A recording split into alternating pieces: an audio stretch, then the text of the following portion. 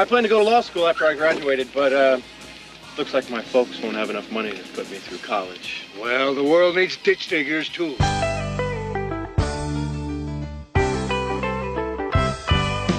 Lord, I was called ditch digger man, paving for a living and doing the best I can. Discovered entrepreneurship, scaling business plans.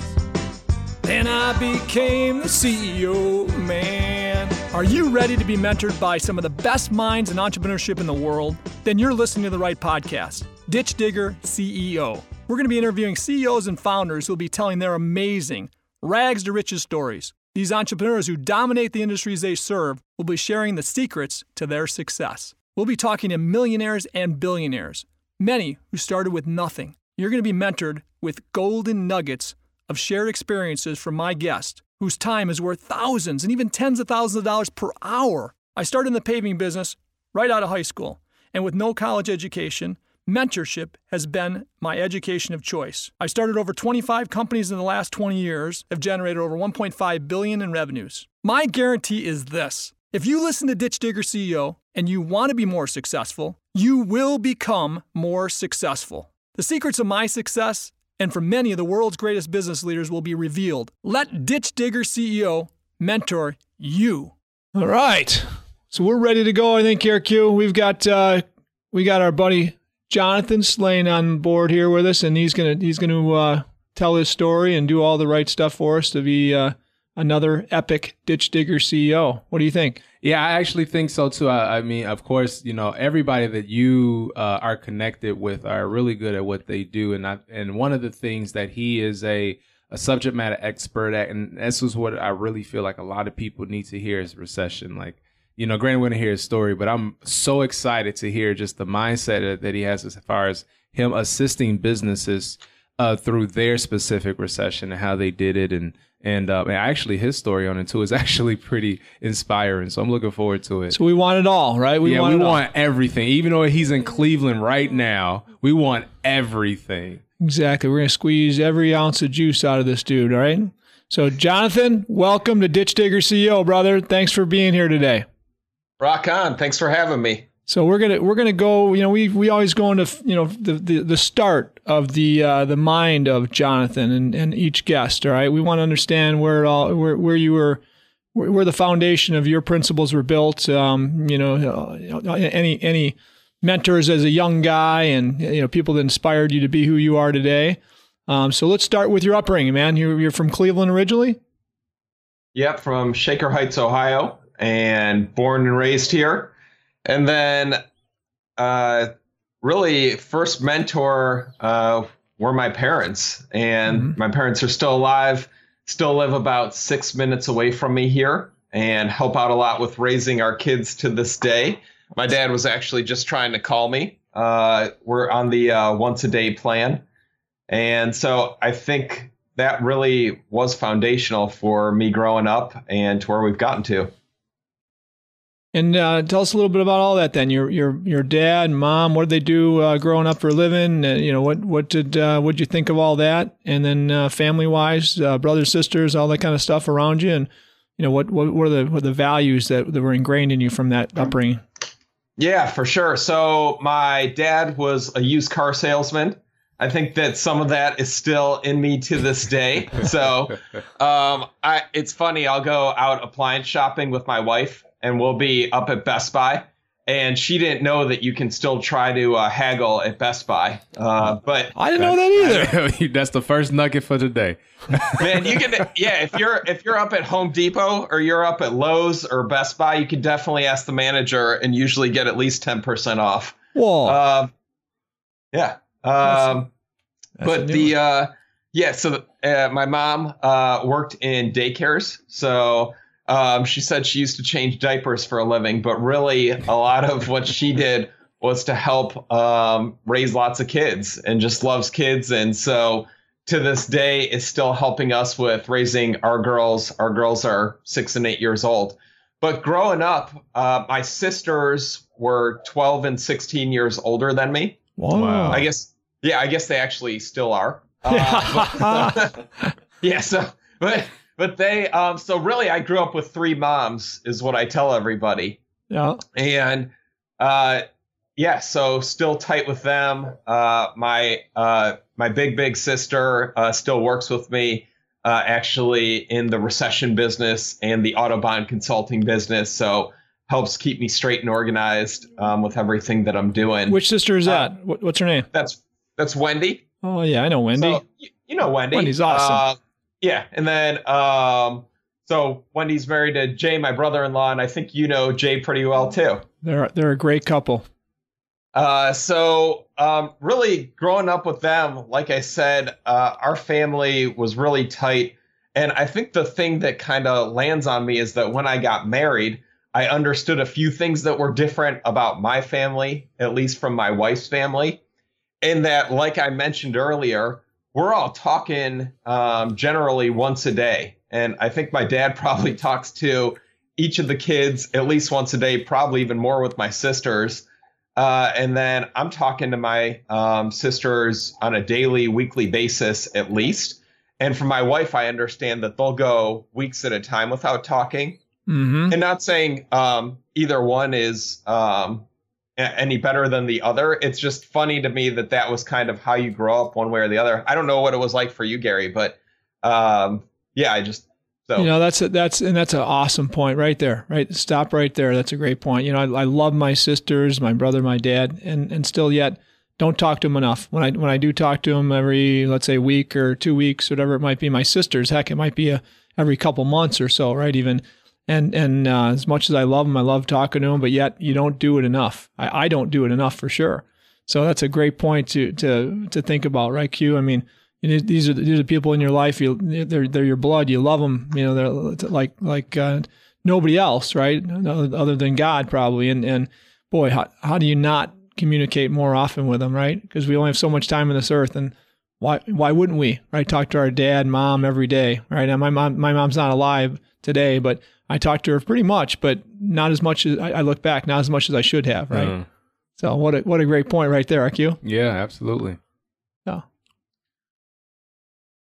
Beyond that, I would say in terms of values, in our family, it was just loyalty. I remember that always being big, and honesty and integrity. And my dad always defined that as what you do when nobody else is looking or nobody else knows. Mm-hmm. So that was ingrained in me. In fact, I was looking behind me in my office a couple of months ago. He wrote that on a pad of paper in my office and just left it for me. And so I have it hanging up on my wall just to remind me the importance of that. Whether it's making sure that everything from if you're in a public restroom and you don't leave it a mess, you always leave it better than when you found it. It's just little things like that I think for me, it comes to me at the strangest times, but was just thinking about that yesterday. Do you do like I do that? I'm the same mindset in many ways, and I get this thing. I always leave the bathroom better. And often clean the toilet bowl too. From others before me. I was on a flight yesterday, and I'm thinking so many people don't do that, and I think that's crazy because everybody knows the last person in the bathroom on an airplane before that, and yet people still walk out and they're not even ashamed and can't go anywhere. So it's like I just really can't figure out how people think it's cool to go in the airplane bathroom, leave it a mess, walk out, walk back to their seat. Everybody knows where that. So I don't know. You just put him on a rampage right there. He's like, speaking of that, actually coming back from Denver. I thought he was going to say I was gross or something, right? Like most people are thinking, whoa, that guy's gross. He's actually cleaned the toilet bowl for the people before him, right? That's pretty cool. I like to tuck into it before and after every passenger, so that's why I always get a seat right next to the bathroom on a flight. That is funny. That is funny. Jonathan, one of the things you just kind of alluded to, at least to me, and I know we'll probably go back and forth on a lot of this, but specifically, of course, that integrity. That's kind of what it sounds like you have, like, from that standpoint, because that's what your mom and your dad instill into you. But also communication is huge, especially in business. Was that something that assisted you as you started to grow, let's say in your first job that you had, or, you know, because I'm pretty sure, you know, the first job that you had, you probably did extremely well. You're probably one of the best, especially with a dad that knows how to articulate sales, if you will, you know, from a car salesman perspective. But integrity and communication, can you talk a little bit more about that in the business and wait a aspect? minute, and just so you know, I mean, I from my view, my paradigm, I've not always heard of used car salesmen and integrity in the that's same true. in the Absolutely. same sentence, really. But you know, they're definitely out there. Yeah. Well, his dad is one of them, Right, for Jonathan? sure. Yeah, so for me, integrity, when it comes to business, I see it a lot as a core value. And it drives me crazy from the standpoint that I don't like core values that are super self-evident, because I think that so many companies have integrity, fun, and teamwork as their core values. Mm-hmm. And my beef with it is that it doesn't let you tell your story. In other words, when I say integrity, everybody's like, yep, got it. Integrity, super important. And that's table stakes. And so everybody's already moving on to what else do you got? Like, Right. you know, Sure. what's the core value? So for me, I think I'm not saying you can't have integrity as your core value.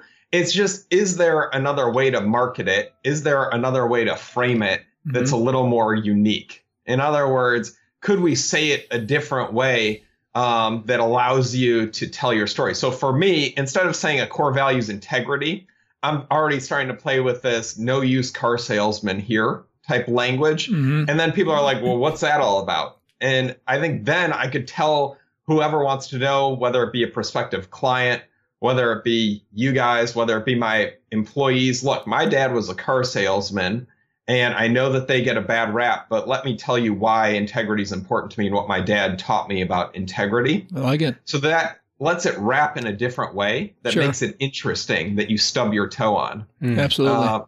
And so I'm big on that in the same way that if the value is integrity, just call it no airplane bathrooms. And then again, you get to tell that story. You get to make people laugh, have some fun with it in a way that people can remember. Because I also think that, you know, I'm traveling all over the country. I do all the consulting work with all these different companies. And if integrity is your core value, I just don't think employees really get it or engage with it. But if you give them a hook like no airplane bathrooms, then like when you're doing a paving job and they're using the portage on and somebody else goes in there, it's like, man, that we didn't leave that like we need to, because we're all about the no airplane bathroom thing around here. So let's take another shot at that. Sure. I like it. So I hope that answers the question somewhat in terms of where I'm coming from with integrity, because I just want to be careful that people don't use it in a way that's trite, because it is really important to me. And I feel like sometimes we minimize that when we just use the word and move on too quickly. Sure. So tell me about your first jobs. Did you work as a kid? Did you go through 8 years of college and then got a job? Tell us about that. No, I worked. First job was doing computer consulting for I'm trying to think of a politically correct way to say old people, but for old people. And it was when computers were first starting to come out. Like I remember Apple IIgs and the first Packard Bell computers. And I remember people in the neighborhood were getting first computers, and I would go over to their houses and help them figure out how to get online, how to do basic word processing, all of those things. And really just by referral, started with a woman in the neighborhood, and from there picked up a bunch more jobs. How old were you then, and what type of coin did you make there? Yeah, so I remember being able to, I remember saving up for my first car with that gig. So I know that my dad must have driven me for the first couple of years. So probably around 14. Wow. And I don't remember, I don't remember exactly how much I was making, Gary, but I do remember that I saved up enough from that job to buy my first car. Awesome. And when I first saw her, she was sitting by the curb. The sunlight reflected off of her perfect body. She was a 1989 Buick Skylark sedan. Oh, Nice. okay. I like it. All right. Yeah. And what that thing set you back? $2,000. $2,000. All right. So I bought it from my aunt. Nice. And so these people, these older people around, and they might have been much younger than me at the time to be old people for a 14-year-old, right? How'd you connect with them? What was it like, trying to connect with these people of a different generation, and how'd you do that? And tell us a little bit about what you felt like then and what you think they felt like. So for me, I was listening to your podcast episode with Jimmy from Jimmy John's. Mm-hmm. And what he said in that was that, there were certain, because you were asking about his energy, and you were kind of beating him up about it, if I remember correctly. Sure. And you're like, man, where'd you get this energy? You're so full of energy. And is that something that you learned along the way? And how does that work? And he just said, I think it was something I was born with. Mm-hmm. It was God-given. Yeah. And so when you asked me the question of how I connected with them or connect with other people, I do think that that's something I was probably just born with. Mm-hmm. I've always just been kind of able to flex my behavior, my personality, I think, to be able to adjust quickly to other people. And so I think it's really born more out of self-awareness, mm-hmm. because I don't necessarily think I have super high EQ, okay. But I do think I'm self-aware enough to know when I'm talking too much or when I'm not talking enough, sure. And to be able to modulate that to fit with whoever I'm working with. Awesome. Yeah, I mean, and think of a young kid, again, 14-year-old, 15-year-old kid, connecting with older people in the neighborhood, gaining their confidence, right? That he can actually teach them how to start up these computers. I wish I had you around back then, because I can remember the first computer we bought, and I was trying to figure it out. I figured out how to put it all together and hook it up, and I think, man, this is kind of cool. I might maybe I'm into this stuff. And I walked away from it and never looked at it again. And still today, don't have a laptop. But again, I if I had a kid like you around, maybe I could have called little Jonathan and he would come by and showed me how to go a little further with it. That's funny. But that's the way it was. So no, I can't imagine. Some of these people look back and think about, hey, remember that punk kid, that 14, 15-year-old kid we paid $3 an hour to teach us how to operate a computer? Where's he at today, right? And probably a lot of them probably know where you're at and are pretty excited for you. So anyway, yeah, so that's really cool. I can visualize that story, how cool it would have been knocking on doors for you and your dad to your dad and mom to be looking at you, watching you do this stuff, had to be a blast for them too.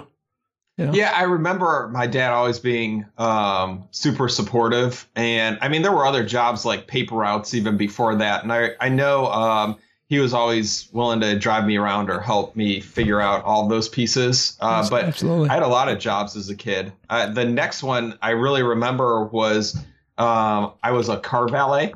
Sure. Oh, and okay. So that makes me think everybody really should work for tips at some point in their career. To just understand what it's like being in the service business and being accountable for tips. I really think that that's critical, because I think that was pretty formative, understanding where people are coming from. And I'm an especially good tipper to this day, and always will be, because it's a tough gig, man. Yeah, and you started with newspaper routes as I did, and there wasn't big money in delivering newspapers, right? When I did it was $6 a week or so. For 32 newspapers on Sundays. They're big newspapers, right? I had to do 2 trips with my basket bike, right? All these baskets all over the bike. But my tips at the end of the 2 weeks, I'd collect every 2 weeks, and it might be another $5 or $6, maybe $10 in tips. So all in all, it could be as much as like, $20 or so in 2 weeks, maybe $22 or $3 in 2 weeks. And that was big money for me as a kid. But again, it was all about delivering that paper and putting it inside their door because that customer wanted that, or making sure you got underneath the deck for this customer, and this customer wanted you not do a couple knocks on the door before you drop the paper so they know it's there. How long did you do it? How long did you do a paper route? About 10 years old to 13, and I subbed it out to my brother after that for a while. And then what about you, Jonathan? How long did you do a paper route? I don't remember it lasting more than a couple months. Yeah, all right. I remember starting in winter in Cleveland, and that good sucked. For you. Yeah. yeah. So I too, that's probably the only thing I could say. I did a paper route. I lasted 1 week, and I was like, I'm done with that. I couldn't do it at all. I vividly remember it because, like you said, you have to put it on the you got to put it on the. What is it called? The stairs or whatever the case may be. Inside the door. Yeah, inside the door or whatever. And I just vividly remember trying to throw it up there because I was trying to be all, efficient. And then all of a sudden, a dog comes out, and I just call my mom like, I can't do this no more.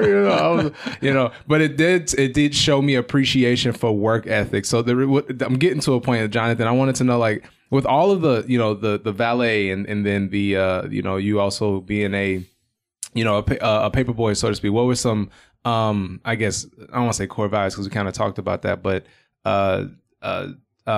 some tips, if you will, of I guess work ethic, or what's some things you've learned that you utilize in your entrepreneur career now? I guess that's what I'm getting to.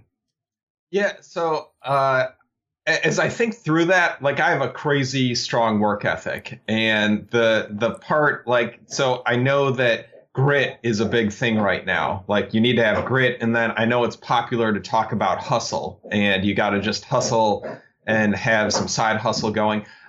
As I think through that, one of the things that I think would be most helpful to the audience is just understanding. I also think that sometimes that super strong work ethic can work against you in being an entrepreneur, because sometimes I wish I would have given up earlier on something that just wasn't working and just cut bait and moved on. Because there have been some times in my career where I've been trapped by the fact that if I just work harder, I know I can work my way through anything and make it work. But sometimes until you can't. Sometimes you just you dig the ditch so deep. I mean, you come through on the other side and you win, but at what cost? You've used such a tremendous amount of resources to get it done. So I think that we need to maybe swing the pendulum back the other way. This is for me personally. Sometimes there have been a few projects I've invested in that I wish I had cut bait earlier. Sometimes you can't see beyond the ditch. You dig the ditch too deep. You can't see beyond it. The ditch caves in on you. Both sides. Yeah, well, sometimes it's just our behavioral profile, man. I mean, like on the disc profile, I'm such a D. I'm such a, I just think that if I can, I'll just keep digging deeper and I'll eventually get there. And I think sometimes with perspective, it's like, man, I was digging this crazy big hole. But if I just moved it 1 degree to the north, I would have been done in a day, whereas I was digging for a decade. So I think sometimes too, I just want the audience to think through that. That's good. And I think that's part of entrepreneurship. I mean, if something's just not working, changing to something else may be your best tact.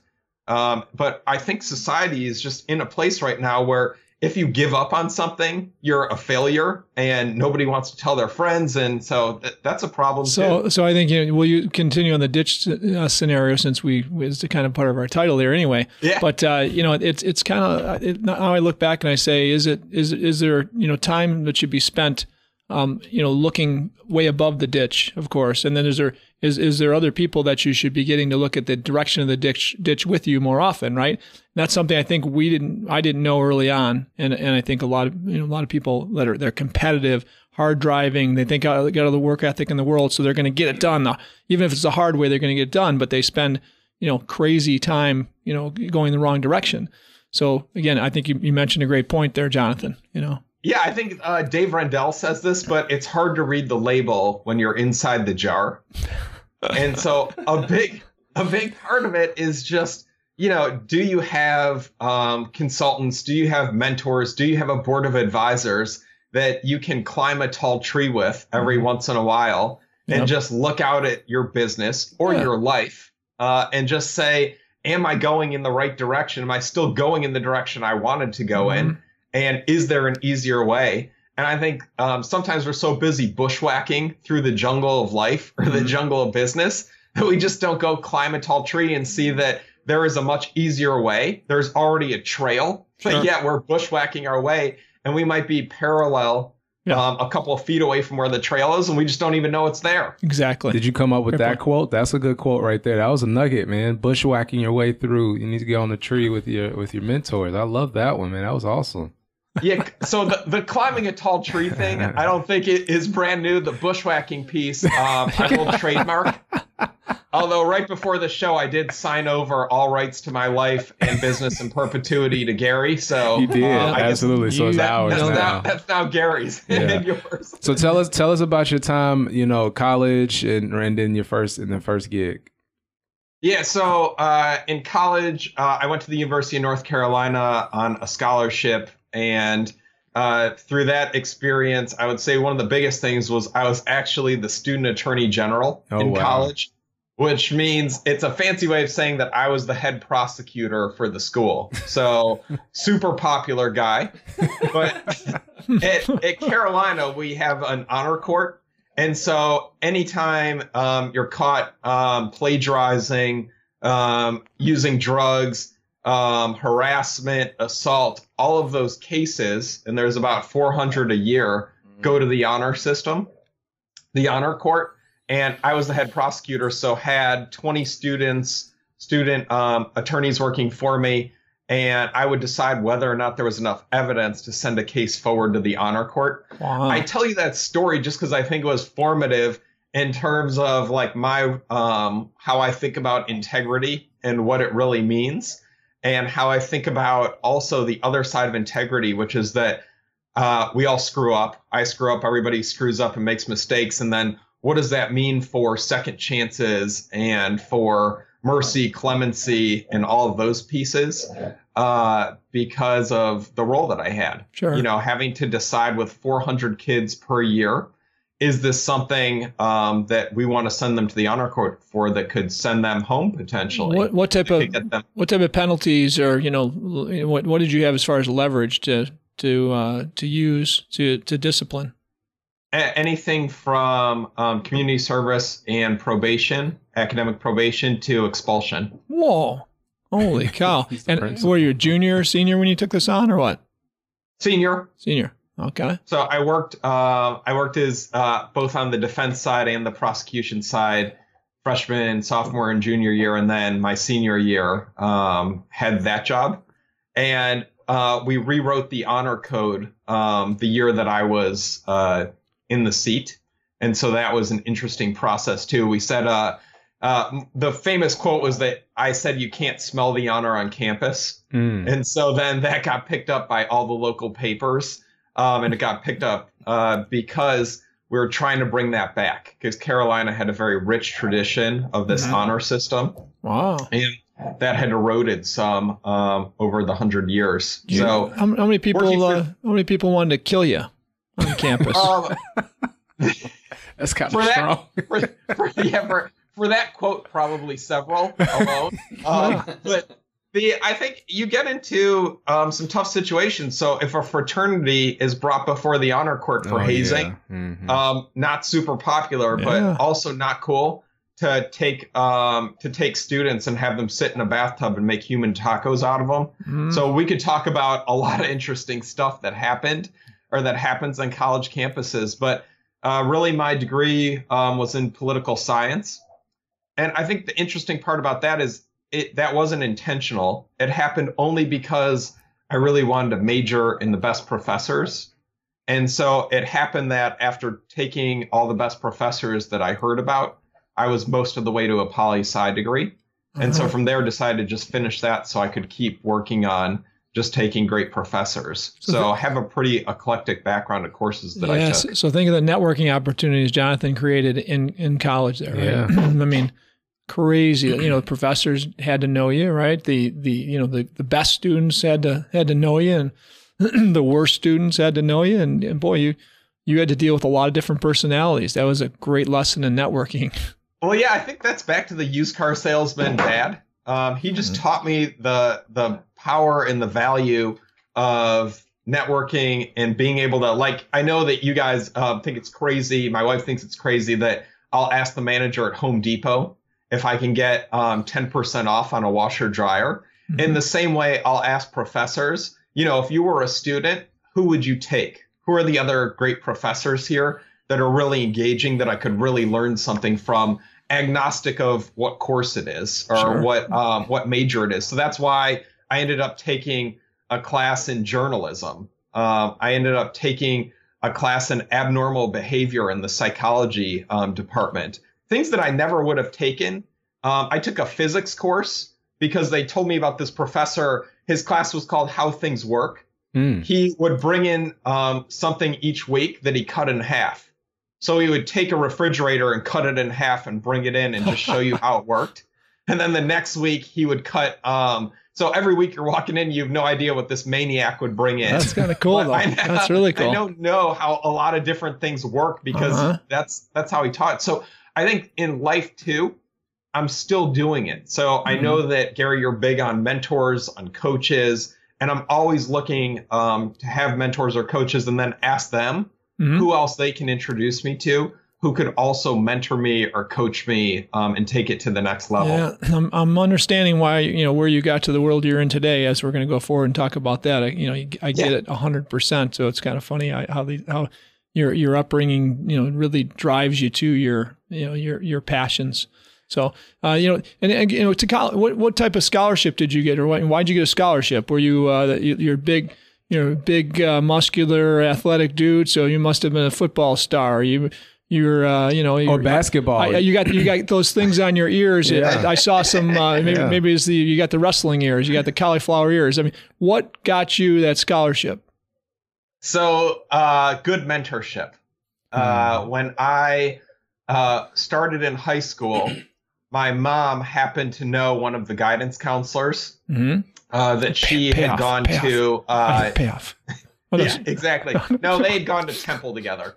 But so she knew one of the guidance counselors and introduced me. And I sat down with her in 9th grade, and we came up with a plan for how we were going to build my academic career to set me up for scholarships. Oh, wow. So I actually, just through 9th, 10th, 11th, 12th grade, worked my butt off. Had my social life probably was not the best. I don't know if I told you this, Gary. I graduated and I was voted next Bill Gates. And I was also voted least likely to lose his virginity. So that about sums up the dedication that I had to academics. Well, the first one is true. The second one is not, because of course you have kids, right? So Well, you know what? I like. You might have been the last to have kids, though, too.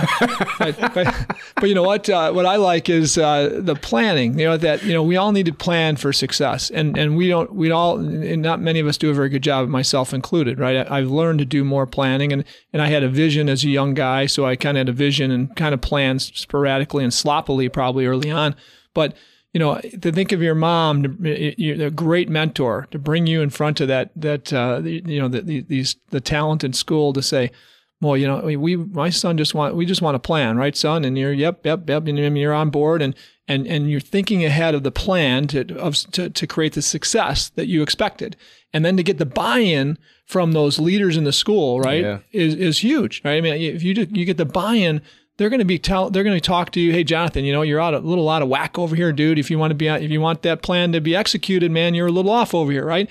So it's not just you. It's not just your mom. It's what becomes the team of people in the school that care about you because they know that you got this plan, right? Yeah. So in life, it's the same thing. In family and business, it's the same thing as we go forward. What's your plan? Because if you don't have one, you're not going to get anywhere you really think you're going to get unless you have a clear plan. Yeah, that's kudos to your whole. I mean, when they say it takes a village to raise a child, I mean, it's kind of true because that whole testament to where you're at. Is like the quote. If you fail to plan, you plan to fail. And it's really cool to see that it came out through Jonathan. Is even it's not even about the will to win. It's about the will to prepare. It's like they prepared you for the success that you're having today. Which is pretty cool to even hear that. So that's just awesome stuff. So tell us, you're in school. Then you did pretty well there at North Carolina. What was next for you? Graduated and then went into investment banking. So the mergers and acquisitions department, it was National City Bank before National City got bought by PNC. And so was working in Cleveland and was working 80 to 100 hours a week. That's the typical schedule for investment banking when you first get started. I don't know if that ever really goes away, but I did it. I worked in that for 2 years. So in human years, it was really 4 years of experience is the way that I like to put it. But got to participate on the team with companies being sold for anywhere from 10 million to over 500 million. and really got to learn what it takes to build value in a business, which is experience I wouldn't trade for anything. Without having been through that, I wouldn't be able to be doing what I'm doing now. So it was absolutely worth it. I would say what happened, though, are a couple things. When my brother-in-law, Michael, came to me at one point and said, hey, there's this company in Denver. It's a fitness franchise. And he's the gym rat in the family. And he was like, will you come to Denver with me and just check this franchise out and make sure that I'm not going to get screwed, was really what happened. Yeah. So I flew with him to Denver to check out this franchise. And on the flight home from Denver, I looked at him and I said, why don't I leave the bank and do this with you? And that was really how it happened, because Michael had been like, you know, he looked at me one day. I went over to his house after work and I was standing in my suit on his porch. And he was like, dude, you look green. He was like, I think those fluorescent lights are turning you green, because I was working so much inside in Cleveland that I was never outside, wasn't getting any vitamin D, wasn't getting any sun. And I guess at that point, I just decided to leave the bank. How old were you then, Jonathan? 25. 25, and making a great living for a 25-year-old guy. Yeah, I mean, yes, investment banking is good for making a lot of money at any end of it. Sure. I think for me, when I left, my boss, who's still a mentor of mine, Sean, when I left, he was like, it probably makes sense because you're too much of a pain in the ass to work for anybody anyways. And I'll never forget that. But he's still been supportive, said that I was one of the best investment banking analysts he had working for him. But again, I just have a real hard time, I guess, working for anybody. So that's where the entrepreneurial piece came about for me. So I had that great opportunity to go work with my brother-in-law. So isn't it awesome that you have a mentor that's your boss that knows he'd love to have you stick with him because he kind of needs you on his team and loves you on his team, but yet he's that great of a person and culturally, the right type of person in leadership, right? That says, you know what? Something's better for you out there, go after it. I want you here more than anything. But boy, if there's something better for you personally, get it, right? Go after it. That's absolutely right, Gary. And I think that's something that I really value in leaders too, is that I know he was annoyed. I know, Sean, that if you ever listen to this, I know you put a ton of time into investing in me and training me like we all do with our employees. And so it can be a real bone crusher. I'm going to play Sean. I'm going to play Sean. Yeah, you little shit. I can't believe you did that to me. I love you, but I can't believe you had the gall to do that to me. But go on, and sorry.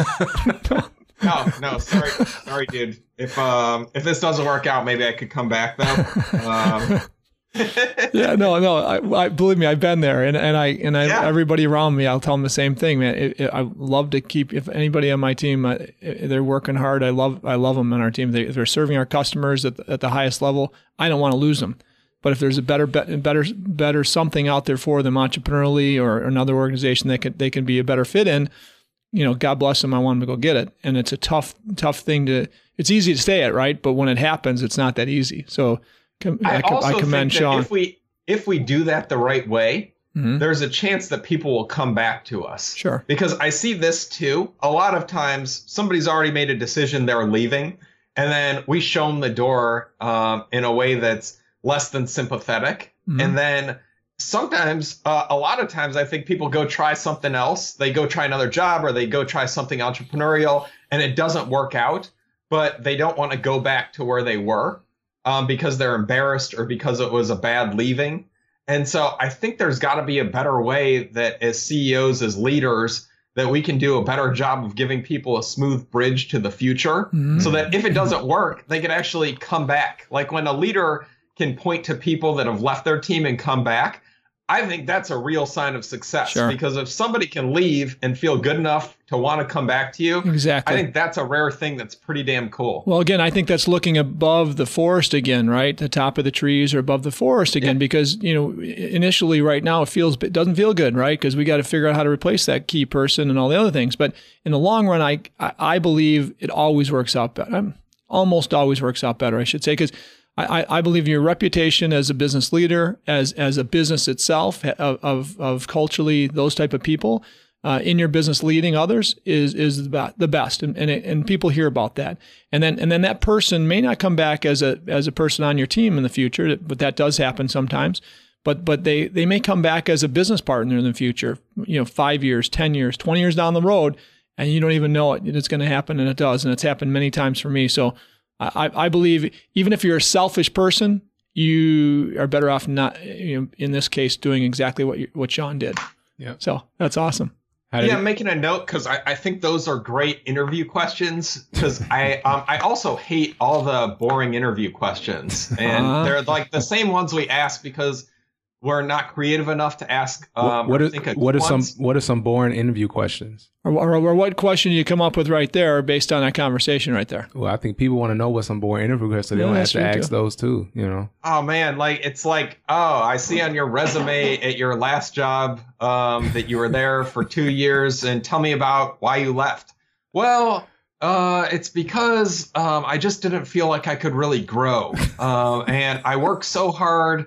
That I don't think it was appreciated because I was doing everybody else's work because I'm such a hard worker. And so what I was thinking is that, can you tell me about a time when you left a position but you're still in touch with your former boss, or you're still in touch with people that you knew from that job? Mm-hmm. What is your ability to network and maintain relationships even after a breakup? Right. That's good. Or if you are a leader, if you are a boss, tell me about a time when somebody left your team but later came back to you, if you have one of those stories. Exactly. And I know it's rare, but if you're one of those leaders that's magnetic enough to pull that off, then that's somebody that I'm really interested in finding out more about, because I think there may be something there. Sure. That was good. Absolutely. Yeah. Oh, hey, go forward with that gym deal. Yeah, I want to know about the gym too. Q and I, we work out. Probably noticed we're kind of exactly kind of buff. Not totally, but pretty much. Q and I. That's Q and I. So you probably know we're kind of experts on the subject. So go ahead, let's see what you can fire at us, will you? Yeah. So how many push-ups do you do a day? How many chin-ups? I do. Well, you know what? Chin-ups are kind of a thing for me, and push-ups. So you shouldn't have said this because it's going to sound like I'm bragging.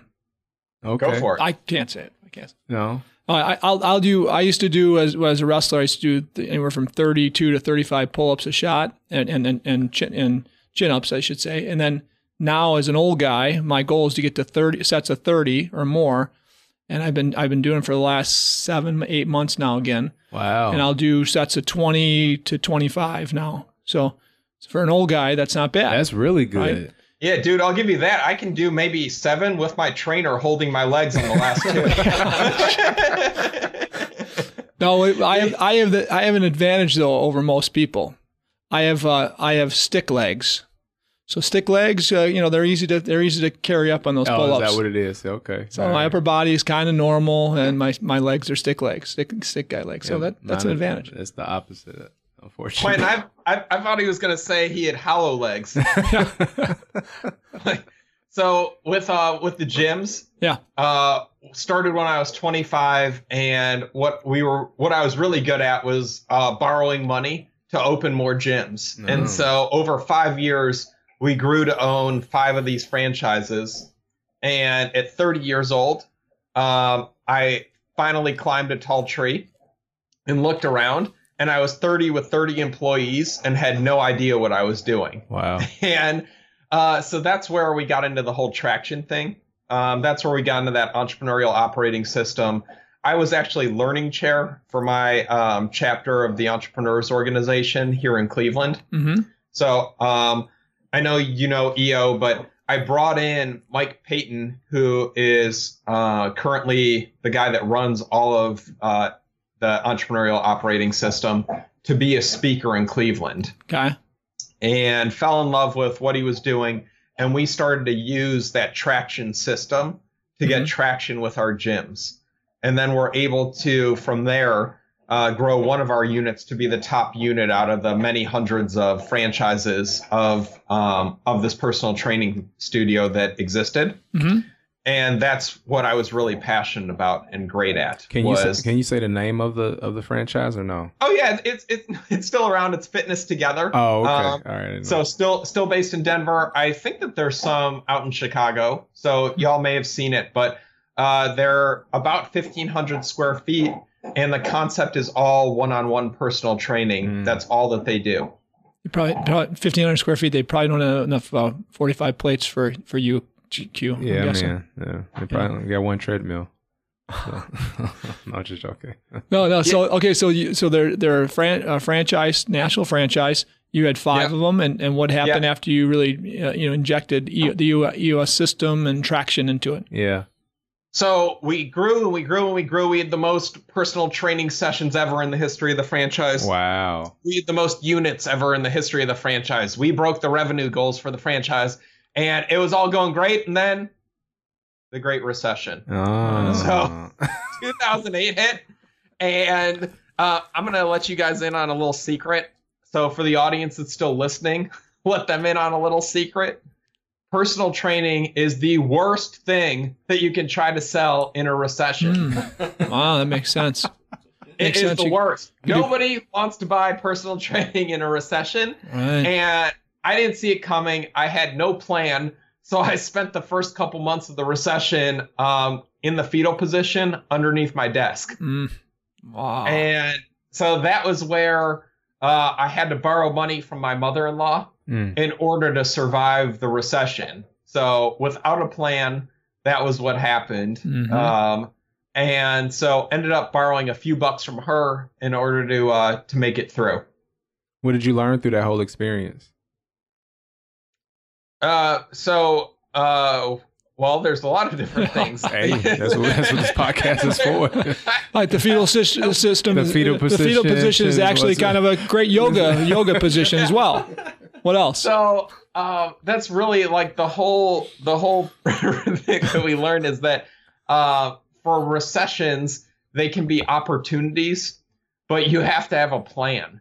And so really started through talking to my mentor, and that's Paul Belair. He's the co-author of the Rock the Recession book. But in talking to Paul had a plan for the recession. So at the time that I was going into my gyms, going into the recession in the gym business without a plan, and we know how that worked out. I ended up borrowing $250,000 from my mother-in-law. And the worst part is that I didn't even borrow it all at once.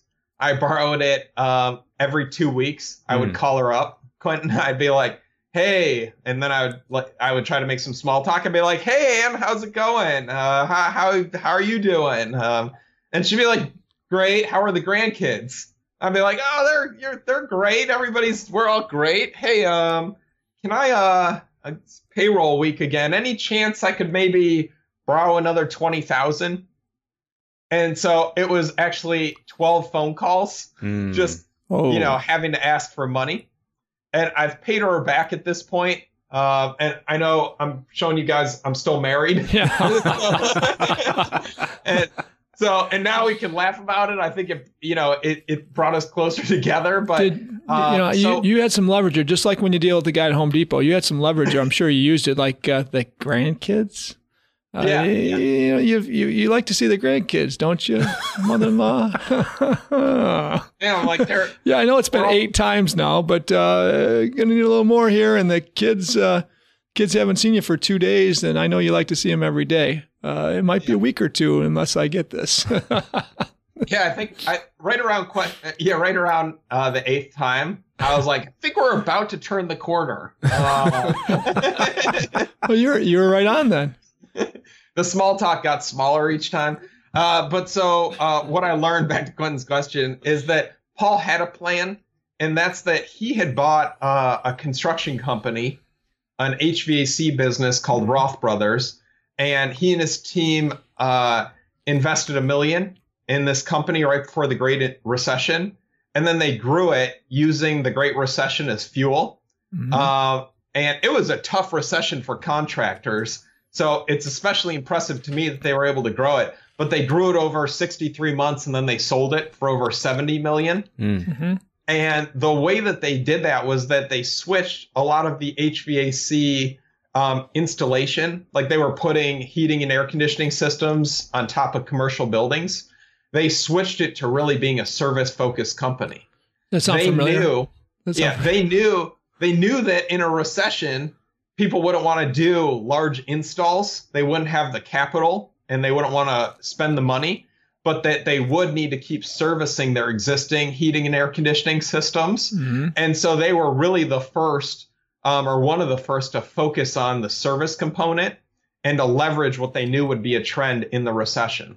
It's funny, and Paul and I became very good friends, fast friends, after we met the first time through a YPO event, and I think we were in Europe or something at the time, right? at a construction roundtable in Sweden, I think Stockholm. Anyway, but we just couldn't break apart from it. Every time we see each other, we'd connect and start talking more about what we're doing and what we've done in our business. But we had exactly the same mentality, and that's we've talked about this here as well, Jonathan, where if we didn't switch to maintenance and maintaining parking lots across the country instead of construction, we wouldn't be in business today. Yeah, maybe we'd be in a new business today. We'd have claimed bankruptcy and started something else by now. But either way, our business that was there wouldn't be there. Wouldn't have stood the test of time, because new construction went down 80%, not 20, 30, 40, 50, 80% in every market we were in. And we were 95% maintenance at that point. And maintenance before that point was not a glorious business. Even today, we can grow our businesses 3 to 5 times the size they are today in a short period of time if we focused on new construction. And we still do not do it because we know that in tough times that business will not be there. And so I love where we're going, because I know a little bit about your success and where it's gone now. So if you can go into talk about that book anytime, because we got to get this book and read it, because 2 of our good friends wrote it, and I know it's a great one. But if you can talk about maybe where you ended the gym business and how you got into further now in the EOS and traction and now the recession world and speaking and all the things you do now. Sure. So with the gyms, we got through the Great Recession because my mother-in-law, loaned me the money, and we've been able to pay her back. In early 2017, I'll back up a year. In 2015 and 16, friends asked me if I would start doing some consulting with their businesses to help them to install the entrepreneurial operating system. And so really, I know that earlier we talked about how I usually have a plan for things. I actually did not have a plan to do this. So a couple of friends asked me, they were like, hey, we know what you've done in your business. Can you help us just get started with doing it in ours? So I did. And then I discovered that that's what I was really passionate about, and not about fitness. So I wish I could say that I'm like Howard Schultz and I love coffee and felt the same way about fitness, but I didn't. My brother-in-law is the gym rat. He was the one that's into fitness. He's the personal trainer in the family. He knows how to do 30 chin-ups, and more importantly, he knows how to get guys like me to be able to do 30 chin-ups. And so that's really, he wakes up every morning excited to help people reach their fitness goals. That was not what got me out of bed in the morning. But what I did love is, how do you get other business owners to be able to get to the top of their game? Like, I know if I just work hard enough, I can do it in my business. What I really love, though, is the challenge of how do I coach somebody else to do it? Because then I can't do it for them. How do I teach somebody else to fish? How can I lead them to do it instead of doing it myself? And so by early 2017, I had a tough conversation with my brother-in-law where he came to me and it was like, look, man, you're hardly in this business anymore. Why don't you just let me buy you out of this business and you can go be full-time doing consulting work? And so that's what really happened. And the uncomfortable part there was really cutting the line and just being completely off on my own and not having that business to go back to. But for him, it's a great retirement vehicle for him and his family. I understood that. And for me, I did that in early 2017. So since then, now I just do this full time. So running around the country, consulting for mostly contractors are most of the companies I work for. And like I said, I work with about 20 different companies at a time, see them each once a quarter. So about 100 days a year, I'm doing traction with companies, helping them figure out how to structure their businesses for growth is really the focus. And then 2 years ago, what was going on is that I was worried because most of my companies, most of my book of business are contractors. And I know that recessions are especially tough on contractors, not just the last recession, not just the Great Recession, but like you mentioned earlier, most recessions are tough because a lot of new construction, a lot of install work does go away in a recession. And so even if it's not as bad as the Great Recession is, people don't tend to build new homes in recessions. Absolutely. Offices, corporations don't tend to expand and build new headquarters in recessions. Even if they have the cash, the issue is also optics. You don't want to be building a brand new office in a time when everybody else is losing money and having a hard time. It just doesn't look good. So in a lot of cases, that work goes away. So I started to put together some exercises with Paul to help all my clients just get ready for the next recession. That was it. We looked online, we looked on Google, we looked on Amazon, we put in recession. We couldn't find any workbooks. We couldn't find any books on recessions. And so we were like, well, either this is a really stupid idea or we just need to do it. So Paul and I we put together a workbook on how to help companies rock the recession. The angle was never really how do you survive it, but it's how could you look forward to a recession? What would you need to do now that you would put yourself in a position to be excited for a recession because of the opportunities that it'll bring? Absolutely. Now, and you know, we talk a lot about differentiation here too, Jonathan, and what you've done. We had you speak at a great conference in D.C. not long ago in front of a bunch of mid-sized to large business leaders in construction, and at the Global Construction Network roundtable we had in D.C. Did an awesome job, and people loved where you're going with this, and to do 20 businesses, as you're saying, this is a lot of work, man. We do EOS, and it takes a lot to prepare for it. We've been doing it for a few years, and we're having amazing good fortune because of the organizational glue I think it creates between the visionary and the operational system, operational system in place, and the operators of the business, right? So we've had great results with it, as you know. But you're offering some pretty cool differentiation, because this is in common that the EOS, the person you trust to lead the EOS system, and actually is doing much more, and saying, man, I'm not sure you're recession proof. Can we talk about that? And if you can help them do that, now you're totally separating from all the other consultants, EOS or otherwise, that I know, because I've read many books on operational systems other than this one, and organizational systems, and they'll touch on recession proof and stuff, but not really go into depth on it. So what you're providing is huge differentiation, and I commend you, because that's what's going to really catapult your success. Even you're one of the bigger ones in the space in nowadays, but it's going to be awesome to watch where you go with this. So continue on. What's a nugget? What's something you've seen, you've discovered already with a company or two? I appreciate it. I mean, I know what I love about the format of your podcast, Gary, is it gives us a chance to go more in depth. So I'm going to give you an exclusive, because we don't usually get into this. But I think one of the things is that this project selfishly is my recession plan. Yeah, I mean, thinking through being a consultant, EOS, all the traction implementers, we've actually never been through a recession since the book was published after the last recession. And so it's really grown since then. But I'm thinking in a recession, that this is one of the first things that'll go because consultants as a group tend to be the group that goes first when companies are making cuts. Sure. And so if a company isn't growing, having a high-priced exterior outside consultant to help out with, that's not the best position to be in. So for me, it's just thinking through, if I'm the recession consultant, though, I'm probably pretty protected because the company is going to want me on board.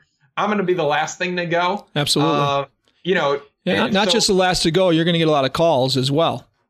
Well, yeah. So I think it's a hedge. So already I think the yield curve inverted back in July. And so we know that generally when the yield curve inverts, it doesn't even matter if the audience knows what that means or not, except that it is our best recession indicator.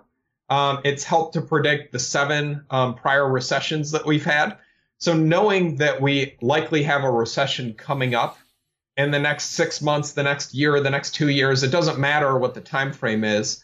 It's really just a hedge against that. Isn't part of that, Jonathan, where the long-term interest rates do the reverse that they're expected to do? That long-term interest rates get to be worse than the short-term. Is that right? Exactly. So when the yield curve inverts, it just means that usually, like if you just think about if Gary, if you loan Quentin money and you loan Quentin that money and you're like, you can pay me back in a year, you're going to want a higher interest rate than if you loan Quentin some money and he's going to pay you back in a week. If he's going to pay you back in a week, you're probably like, don't even worry about any interest. That's crazy. I don't care. If it's a year, though, you're like, okay, I could have put that money to work. I could have had it in my savings account. I could have earned some interest on it. Exactly. So you got to give me some interest. So when you're charging Quentin more to loan him money for a week than you are for a year, that's called an inversion in the yield curve. Yeah. So that's what we saw back in July, is that the U.S. government, was willing. We were paying more on short-term debt than long-term debt. And I can explain all the economic geekery behind why that happens in an economy. It doesn't even matter, though. You should just know that that's a signal to the world that there's economic disruption coming in the future. And generally, we know it's like a 6 to 18 month window after we see that first inversion. And that happened back in July of this year for the first time. So let's say if I was a business right now, doesn't matter what business, you can name the business or name the industry. And I was to call you and say, hey, listen, I saw that. I want to be recession proof, if you will. What would probably be some of the first things? And they should buy the book. They should definitely buy your, But what would probably be some things to give them right now for them to kind of check to see what, how can they become recession proof when that time comes? Yeah, look, I want everybody to buy the book, but they can just go to recession.com. And yes, that really is my website. But you go to recession.com. On recession.com, it's free. You can take our assessment. So Paul and I created a 20-question recession readiness assessment. And it takes 5 to 10 minutes. It will tell you how ready you are as a business leader, how ready your company is on a scale of 0 to 100 versus everybody else that's taken the assessment. And so far, what we're seeing is that the average score is a 38. So if you go take it and your score is above a 38, you're more ready than everybody else that's taken it. Less than 38, less ready. And then you can get some tips on what you should do to start improving your score. And that's really what the book is about. The book just goes through the 20 questions we ask and says, if you're green on this question, here's what you should do to be ready for the next recession. If you're yellow, if you're red, then this is what you should do and this is what you should do. Sure. And so that's really, that's the first step, is just benchmark where you are. It's to assess and figure out your situation. That's step one. The way I think of it, Jonathan, the way I thought of it in the early 2000s when I was hit with just a little bit of a recession and some issues in my business prior to that, was how do I surround myself with customers that are busier or as busy in tough times as in good times, right? And I looked at McDonald's and I looked at Walmart and I looked at all the different retail businesses that I believed, right, would be busy in tough times. I did a little bit of history on these businesses as well to prove that they were, and they became my targets in business. And then I said, I'm not going to do new construction for them. I want to do maintenance for them. I want to be the leader in maintenance to serve them when in the dirtier businesses, right? New construction is kind of sexy for us. So again, so we went after maintenance instead of what we thought was a sexier business, and it worked out really well in 2008, 9, 10, where we grew more than ever. But I think there's probably some combinations, right, Jonathan, where it's and you're doing it right now, and I love it, where you're guiding your partners that you're consulting to, making them more recession proof. So you're doing business. And if they don't, Jonathan, you almost got to say, boy, you know what? If these couple of companies don't get their stuff together, they're not going to be good customers, and they're not going to be there for me in the recession. If you can replace them with somebody else, you're probably more, better off yourself, right? Yeah. Yes, I agree with everything you're saying. And then I'm looking in the book right now on page 171. I give a table of the industries that grew or held steady in the recession, in the Great Recession, and the ones that got pummeled. So, like, for example, if you're in construction and you're building jewelry stores, or you're doing work for four-year universities or casinos, then you got to start to think about repositioning. Sure. Because those industries do not do well in recessions. Neither do hotels and motels. So if you're building hotels and that's 100% of your book, then you need to be thinking through what that looks like for you if those projects get shuttered in a recession, if they lose their financing. On the other hand, things like information, so building data warehouses, things like guns and ammo, things like grocery stores or community colleges, those all bump up in a recession. Right. I like veterinary services. And the reason I really like that is because you're probably thinking to yourself right now, like, what is he talking about? People still take care of their pets in a recession. Sure. And so if you're building those little veterinary clinics that we're seeing pop up all over the place, you're probably in a good spot because those are cash businesses. They're not even insurance. Yeah. And people, if your dog gets sick, you're still going to take them to the emergency vet. So I think people just need to think through and do a little bit of homework. Sure. Right now, the tortilla business is booming. Again, I know that's a weird one. But as we think through, tortillas are popular. They're growing in popularity. In a recession, I think people eat more or even more burritos. So if you're doing work with tortilla manufacturers, then you've got to feel good about what that is.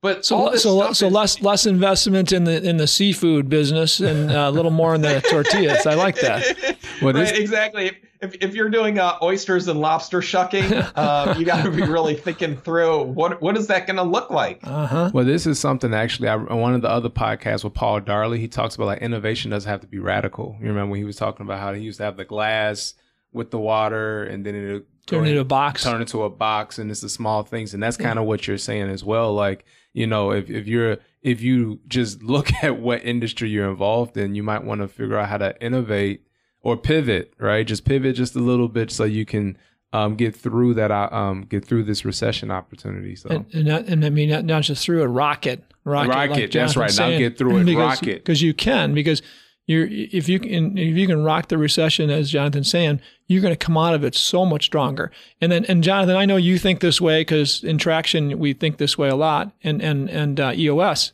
and I know you're one of the leading people in this world of EOS. But we today look at enterprise value appreciation on an annual basis, and we say profits are great, and all this innovation is great, and growth is great, and the amount of trucks we have out there, hey, that's cool, right? Not so much anymore to me, but It used to be, So now it's like, what only thing that really matters is, are we growing are we appreciating our enterprise value, right? And when you as that young private equities guy that you were, right? When you're looking at businesses, what are you looking at? You're looking at what's the value of the business, and the value there's multipliers that apply to recession proof, of course, and getting through the toughest time. If the business had a history of ups and downs that correlated with the recession, big problems. Now, some might look at that as an opportunity, but many don't want to fix that problem. They'd rather have a business that got through the recession super strong. So the value add to that business in an outside party looking at a business, or the value add to the equity holders in the business, even if it never sells, is enormous, right? And I think that's what we got to think about, right? Not just getting through it, but rocking it. I love it, right? Yeah, and it's simplest. It's like when people are looking at valuing a company, a lot of it is a risk assessment. Mm-hmm. And so what we're talking about here in large part is how do I mitigate the downside in a recession? And then also, how can I 10x my business using this massive opportunity? And look, since World War II, we've had 11 recessions. They've lasted on average 11 months. The shortest one back in 1980 was 6 months. The Great Recession back in 2008 was 18 months. As we look forward to the next recession, you can hustle and grind and hopefully at some point realize whatever your dream outcome is. Or if you position yourself correctly, then the recession can offer you massive opportunities to be able to leapfrog past that period of having to hustle and grind for 30 years or 40 years to ultimately get to what you want. Mm-hmm. Why do we always have to make it so hard? And why does everything these days have to be about your only option is to try really, really hard for a really long time to get to where you want to go? And that's why I think that if we look forward to a recession, if you can rock it, then you can have that dream outcome like Paul did, investing $1 million, 63 months later, selling it for over 70 million. And look, I get it. Not everybody's goal is to make a fantastic amount of money. Totally cool. Although in most of the life plans that I am a part of that I see, having financial freedom is a big part of it to allow us to move past that stage of Maslow's hierarchy to then go on to realize other things. And whether it's just so that you can Scrooge McDuck it with all of your money, or you can be fantastically generous and give it all away, a lot of it does start with the financial freedom piece. And recessions, I'm so jacked up about it because I just see them as a big opportunity and they don't come around that often. So we got to be ready for it. And if you're like me and you don't have a plan, they only last 11 months. You're going to miss it. I love it. And Q, we're going to take this and we're going to write our own book. We got to figure out though, we're going to just going to be almost exactly like theirs, I'm sure, right? but we might call it. I mean, we're going to catch a different audience. It might be rapping the recession. It could be hip hopping the recession. Oh, I like that one. And it could be jazzing the recession, right? But we can twist, do a little twist off this. I'll help you out, Gary. You can have crush the crash, or you can have dodge the downturn. We're dancing guys here. We got to figure something out that it's got some beat to it. Those you stole rockin'. I'm a rocker, and you stole rockin' already. But we got he's a hip hopper, and that's right. And I can get into a little bit of rap, I think. So we're gonna come up with something. But no, that's awesome. I think it's gonna kick butt, and we're gonna get a bunch of these books and first read it. And I know the story, so I know it's going to be a good. I know your story and Paul's, so I know it's going to be a great one. Then we're gonna get these out to people. Yeah, absolutely. When you look at your values today, I know you see lots of company core values of companies on a consistent basis, and you're helping them probably if they're going to change a core value here or there, and you're probably doing all the exercises for them, and whether they're new core values or they're rehabbing their core values. You personally and your business, Jonathan, what do you look at as far as your core values? Yeah, so you all know the word lagniappe? Absolutely not. So lagniappe is a French Creole word. It comes from the New Orleans area, referring to that 13th donut in a baker's dozen. Okay. It really means a little something extra that you weren't expecting. Mm-hmm. And so for me, lagniappe is one of my core values. I'm always trying to deliver for my clients, for my family, for my audiences, a little something extra that they weren't expecting. So that's a big one. And I love that you guys have never heard of that word, because it gives me a chance to tell that story and to just explain where I'm coming from. And so I think that's a lot of the book. It's a lot of my keynote addresses. It's a lot of how I approach doing traction with the teams I work with is what can I do that they're not expecting to give them a little something extra, a little something fun that's unexpected to really make the experience a top-notch experience. And I know that that's something with your paving business that you're always looking at, Gary, is just, and I like about construction that it's so easy because construction has such low expectations that if we can just give somebody a little something extra they weren't expecting, it's not that hard. Mm-hmm. Yeah, so giving people more than they might have thought they paid for, right, is a great way to look at it. I mean, we call it delivering exceptional experiences, and if everybody in our team can be delivering exceptional experiences to each other as teammates or to our vendors and to our customers, it's a culture of success because everybody's saying, hey, how do I do a little more? And boy, if your customer can feel that, you're going to keep them for a long time. I love it. I want to be courageous. And by that, I mean, I want to go for disruptive growth.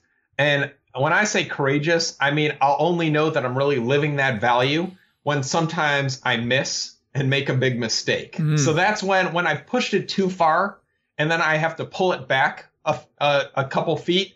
That's where I want to be living. Sure. Because until I've done that, until I've broken it, I don't know that I was actually pushing the limits. Right. And so my wife, again, if she were here, she would tell you that when I am at Home Depot asking them for a little something off the price, that sometimes I go a little too far and they get frustrated and then I got to back it off a little. I'm like, all right. I know. Yes. She'll be like, man, why did you have to ask them to throw in installation? They already agreed to give you 15% off.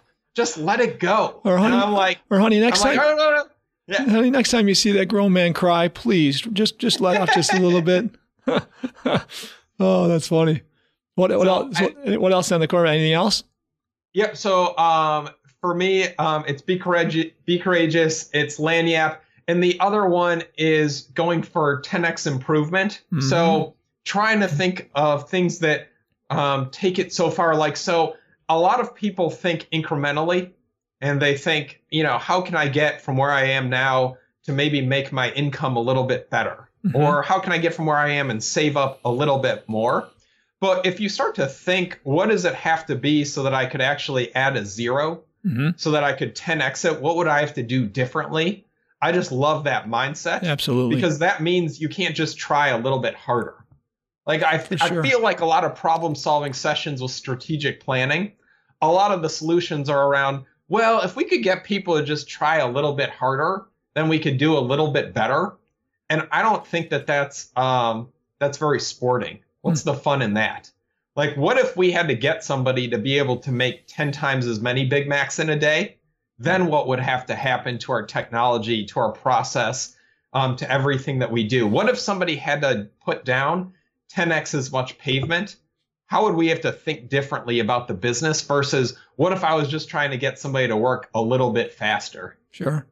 I love those are the big ones for me. That's really good. And I like the simplicity of three. 3 also. I mean, we have totally. Friends that come up with 10 or 7, and we're at 5, and I think that's stretching it. That's a little too much, but we couldn't get it down less than 5, right?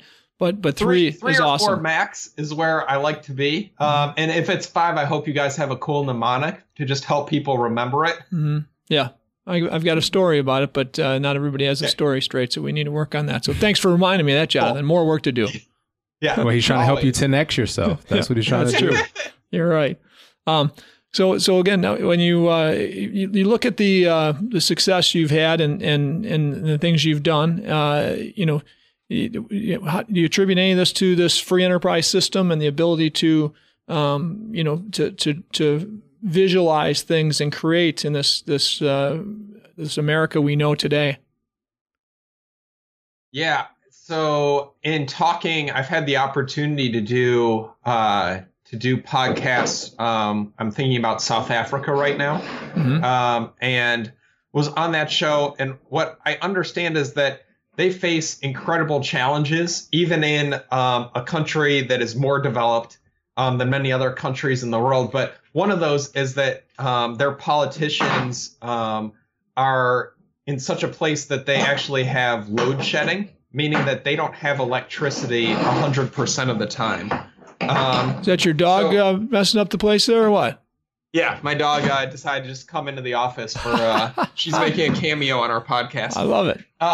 So But so when we talk about the fact they don't have, they can't use the internet 100% of the time because there are certain hours of the day that they can even be online. Wow. It just reminds me how lucky we are to be in this country and to have the opportunity that we have. I mean, what if on top of everything else you're going through, Gary, you had to think about, well, tomorrow I'm only going to have access to the internet for 3 hours. What am I going to do in that window of time? Mm-hmm. I mean, it's so omnipresent now in our lives. And there's so many things that we just don't even think about because of how fortunate we are because of where we are. Mm-hmm. And we take that for granted. And I think to bring it back to recessions, people are always asking me, what's the one thing with recessions? Why? What's going on? It comes down to this. It's complacency. And right now, we have been in a period of over 10 years of prosperity. Many entrepreneurs have never known a recession. Many businesses have never even been through a recession. And people are complacent. And so what can we do now to plan for a time in the future that might not be as prosperous as what we're currently going through? And I hope that people never even need to use the plan. But we didn't even talk about the fact that even if you're listening to this and you're like, I don't even think there's going to be a recession. I think that the Federal Reserve will prevent us from being in one. Every business has recessions, even if they're non-economic. So if you lose your biggest client, Sure. you're in a recession. Absolutely. If your 5 best employees leave and they go across the street and start another paving company, you're in a recession. That's right. Yeah. If you discover, how about this? We hear about this all the time in YPO, right? Or EO, somebody embezzles $1 million from you or from your company. Hello, recession. You're in a recession. Yeah. So do you have a plan for what you're going to do, agnostic of whether or not it's economic or non-economic recession? Absolutely. And there will be a recession in our country, whether it's next year or 5 years or 10 years. It's going to happen. And anybody is fooling themselves if they're not thinking that way. And your complacency complacency kills. Business kills any relationships in the long run. Whether it's us and our wives, whether it's us and our friends, us in business, our states and their tax systems. Right, complacency kills every good thing. And again, if we're not on our toes, ready for that recession, boy, you know what? Be ready to get your butt kicked. Right. So I love where you're going. I love what you're doing. It's awesome. And I can't wait to read your book. And I've been wanting to read it. Now I got to get it soon. Rock the Recession, man. I love it. Yeah. Anything else? Any closing thoughts? When it comes to, is there anything else in your life? Is there any faith that guides you? A lot of your principles are principles that I look at that I believe in through faith and stuff. Is there anything there in your life that you look to? Yeah. So not so much on the faith or spirituality side. I would say for me, the closing thought is really related to how do you rock your life. So if we took these same ideas, and by the way, that's the next book that I want to put together, is how could we do life planning to really help you prepare to take your life to the 10x level? What would that have to look like? And I think that, we spend so much time planning for the holidays, for Thanksgiving, for Christmas, for Hanukkah, for whatever you believe in, or even agnostic of that, planning for our daughters' weddings. And we don't spend any time, at least I don't hear about it a lot, planning our lives. So that's really my bedrock. And that's only because of my mentors, really starting with Paul 10 years ago. That was what he first guided me on, was having a life plan and creating that system for me that's my North Star. So that when I have a bad day, when I have a bad week, when I lose a client, when I need to figure out how I want to pivot in my business or my personal life, that I've got that plan written down somewhere. And for me, it's actually, you can see it behind me on this big ass whiteboard, is my life plan. So that it's front and center for me and for my wife, since we share this office, so that we can always be checking in on that. I love it. So Q ends up always. Oh man, I got some good stuff. Q's nuggets here, and let's talk. Let's go. Oh wrap man, those up, I got buddy. some really, really good Quentin's true takeaways for you guys from Jonathan. First, wrap your core values in a different way. The way you started that off, I was like, oh, that's actually pretty good. The porta potty and all of that from that perspective. But you said something that was really amazing. I hope you all caught it. Sometimes you have to cut the bait and move on, and that's huge. That is definitely huge when it comes to business. Absolutely. Recession can be an opportunity, but you must have a plan. But more importantly, you can rock the recession by pivoting, which is extremely key. And you've showed that multiple times. I love this, and I've never heard the word before. Do your best to lanyap, you guys. Do your best to lanyap. Sometimes the extra that they don't expect gets you there. Mentorship can help you in all plans of your life. But more importantly for you guys, how do you rock your life? Listen to me. All of our listeners, listen to me. How do you rock your life? Make sure you honor the court or Jonathan will expel you. All right? So we appreciate you, Jonathan. Thank you so much, man. Jonathan, awesome job. We really appreciate your time today, brother. And we'll be talking to you soon because we run into some of the same paths and stuff. So I really appreciate everything you've done here today to be with us, and people are going to get a ton out of this, man. Absolutely. And we'll see you all next time on Ditch Digger CEO. See ya. If you enjoy this show, please share with anyone else you think will find value here. And please go to our website, ditchdiggerceo.com, for show notes, links, video clips, and more nuggets of entrepreneurial wisdom. Don't forget to follow me on social media at ditchdiggerceo and at Gary Rabine. If you listen to our show and want to become more successful, you will become more successful. Thanks for listening, and we'll see you next week. Lord, I was called Ditch Digger Man, paving for a living and doing the best I can.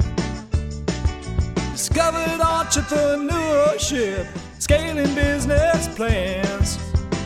Then I became the CEO man. We're blessed to build a business in America, where soldiers fight for our freedom every day. Dad's work ethic was taught from the seat of a gravel truck, rolling down Highway 31. Lord, I was called Ditch Digger Man, paving for a living and doing the best I can. Discovered entrepreneurship, scaling business plans. Then I became the CEO man.